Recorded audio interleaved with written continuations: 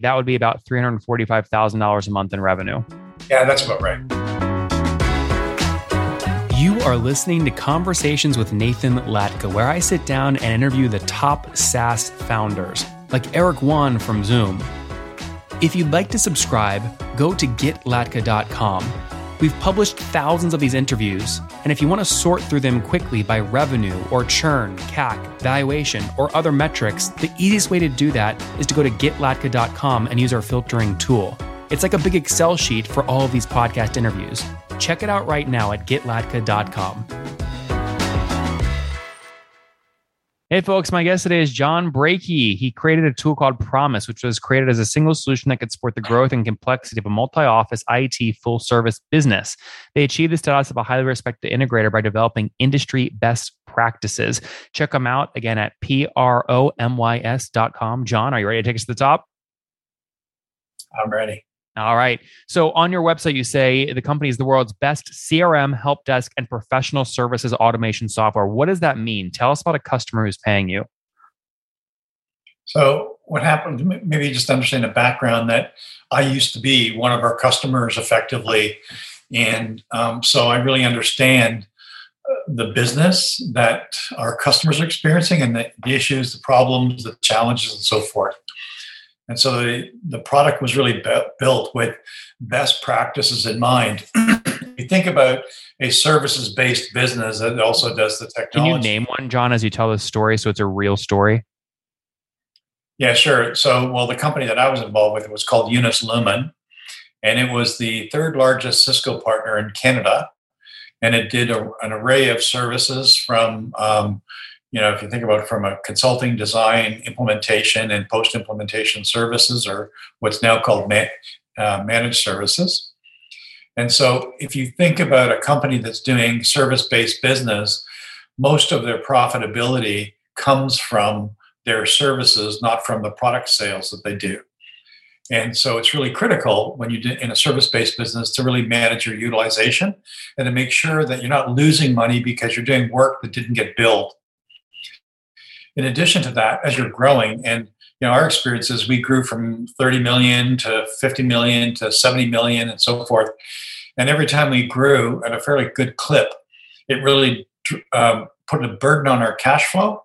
And so it's really important to be able to think about how you're billing customers, how fast you're billing customers, and so forth.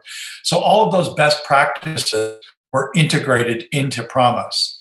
In addition to that, if you look at most people in the market, they're using 2, 3, sometimes 4 different products to cobble their business together, whether it's in the sales process, the order admin process, the delivery project services, and the ticketing side of the service post-implementation. And what we wanted to do is have a single place where every time I updated something, it updated across the whole system. So, John, if an agency is listening right now with 100 people working at the agency, they can use Promise so all their reps and all their workers can manage their time, their inputs, what clients they're working on, how many hours worked, things like that. So you never miss a billable hour. Correct. And also understood. And when did you leave that bigger company to launch Promise? What year? So there was a parallel process or cutover for a few years, but in 2011 I went full time to just drive the Promise business. And are you 100% owner of the Promise business, or does that agency own a bunch of the business? No, I'm a majority owner, but there's a secondary owner as well. Was that an investor? Did you raise money, or have you bootstrapped? No, we actually took money that we had from other businesses and use it to do our own investment. So it's an actual partner, not an investor. Is that partner, are they also a customer of the tool? No, they're not active in the business anymore. They're off doing some other things. So they're just really acting in the board of directors. Interesting. Okay, but you own, call it 60, 70%. They own 40, 30%, something like that. Exactly right. Right. Okay. Interesting. So you launched this in 2011. Tell me more about these customers, these big agencies that use you today on average. So what's sort of a sweet spot that they pay you per month to use the technology?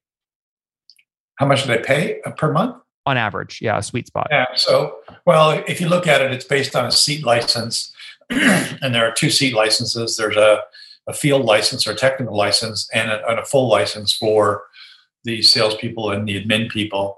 And so you're looking at, on average, about, if you blend those two rates together, about $59 a month per seat. And how many seats is your average customer?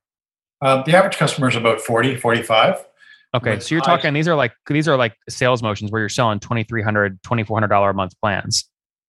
Roughly. Yeah, that's right. Yeah. Okay. Interesting. And do you have a big sales team? What's your team look like today? How many folks? No, there's only about 3, and we do a lot of it through marketing and referral. And like all of our sales are done remotely. We don't have to visit the customer sites, which is kind of interesting in a COVID world. And the sales cycle is anywhere from about a month to about 4 months, roughly. Our customers range from on the low side about 10 users and the high side about 150 as an average. But what they do, and they're in sectors. So we have people that are in the IT integration business. We have people that are pure MSPs or managed service providers. We also have a group of physical security and fire suppression, fire security and fire alarm system companies. They all have the same common problem. They sell equipment. They need to quote the equipment and the labor. They have to deliver the equipment and the labor, and then they want to do post-implementation support. And that's really the sweet spot for our stuff. And that account that's 150 users, I imagine that's your largest account. What does that ACV represent? Is that like a $100,000 a year contract? That's about right. Yep. Okay. Wow. And have they been with you since the beginning? Most of our customers have been around for 5+ years. In that case, some of the larger ones have been around for almost 10 years. And where we lose customers is actually sometimes they get bought or they go out of business. Usually the smaller ones. Yeah. And how many customers are you working with today, John? So we both have, I guess, approximately about 150, 200. Oh, wow. Okay. That's a lot. You're managing 150 customers at $2,300 a month with a team of 3 people? No. That's the salespeople are 3 people. But what's the total team? The total team's 15 plus another 5 that are subcontract on the, if it breaks down into support, like customer service and so forth, the implementation training, and the other part of it is the development. We're always doing updates and releases, sort of, adjusting to what's the need for in the marketplace. So we do a new release every 2 to 3 months, actually. But John, is my math right? Can I take 150 customers times $2,300 a month on average to get your monthly revenue, or no? I'm not sure. I don't do math very well, but that would be about $345,000 a month in revenue. Yeah, that's about right. Where are you getting new customers from? How are you growing? So a combination of some referrals from existing customers. So we have a program with existing customers that they refer us. And the other one is we do, the nice thing about our business is we know who the target customers are. And so we have a pretty strong list of about 4,000 prospects where we know their names, we know the people in the company, and so we can market to them and call them and so forth. And it's really about a cycle that somebody's, you call them up and I'm not interested, I don't have the problem. A year later, they're not happy with their current solution. And so you just have to keep on remarketing to them. And over time, those 300 or so, or 3,000, I should say, prospects drop into the sales bucket. Mm-hmm. And just to be clear, John, you've done all this bootstrapped, right? Outside of that other partner you have, it's all bootstrapped. Yeah, pretty much. We've had a lot of good cash flow, and we had our own investment from some other businesses that we sold. So we've never really had to go outside in the marketplace. Yeah, no, you're very profitable. The biggest expense typically in SaaS companies is headcount. And so we always look at revenue per head, and you have top 25 percentile revenue per head of about $276,000 if it's a 15-person team doing 4.1 million in ARR. So makes complete sense to me why you're so profitable. Good mathematician there. Yeah, well, I want to give credit where credit's due. I mean, that is why you're able to scale, is because you do so much with such a small team. That's great. Tell me more about plans for 2022. Do you have plans to stay private? Do you have any, if someone offered you, $10 million all cash up front to sell the business, do you sell today?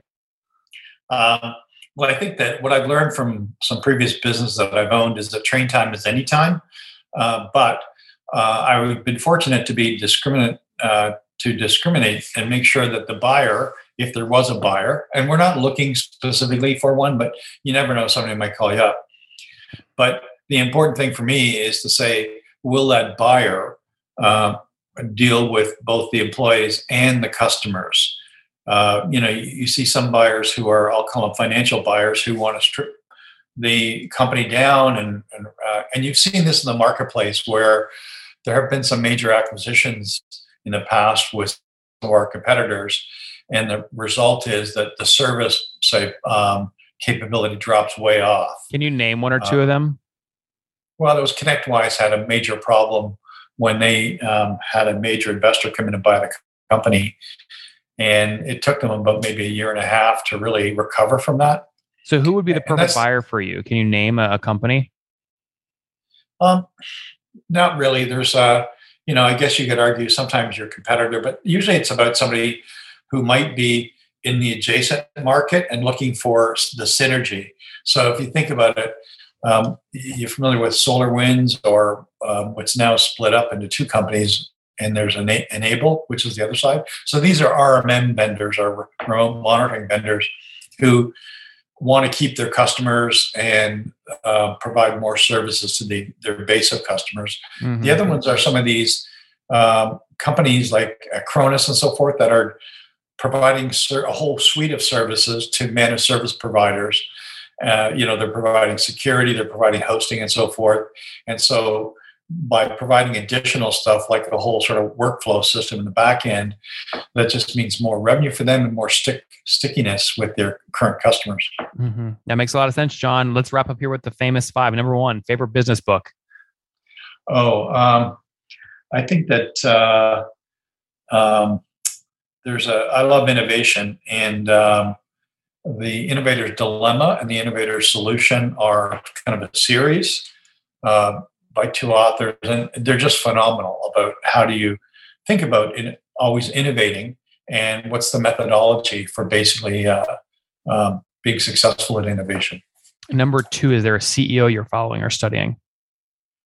Actually, I really like the psychology, like everything's about people, and there's a wonderful book by a psychologist or neurologist. The book is called Behave, and it's by R. Serplinsky. He's a professor, I think, out of Harvard, and just a phenomenal read. It's an easy read. He's a little bit funny, but once you read you really understand people, customers, how we think and behave and learn. And that's really critical. Like, one thing I want to mention is that in the software world, what's really critical is user adoption. And for the most part, companies do a really poor job at it. And so that's why we studied people like Serplinsky's information, so that we could say, hey, we don't want you to just buy the equipment or the software. We want you to be able to take advantage of it. All right, let's move forward here. Number three, a favorite online tool for building the business. I'm not sure that I have one. Okay. Number four, how many hours of sleep do you get every night? I actually do pretty good. I do like 6 to sometimes 7. Okay, that's great. And what's your situation, John? Married, single, kids? I'm divorced, and I do have 3 girls. 3 kiddos. And how old are you? Pardon? How old are you? I'm 65. Last question. Something you wish you knew when you were 20. Everything that I know now. More about people and situations that, with age comes wisdom. And it's pretty powerful, because my favorite expression is that life is a wonderful teacher. The only problem is it gives you the test before the lesson. And so I like making mistakes, because I think you learn much more from mistakes than you do from successes. Guys, there you have it. John launched Promise, PROMYS.com back in 2011. He's helping agencies track billable hours, both on machines and equipment, and also humans, to make sure nothing leaks through and profit margins stay high. He's doing about $300,000 a month in revenue a year ago, now $345,000 a month. Healthy growth, 150 customers, totally bootstrapped, which we love. 15 folks on his team, 3 sales reps, rest mostly engineering, as he looks to continue to scale. John, thanks for taking us to the top. My pleasure.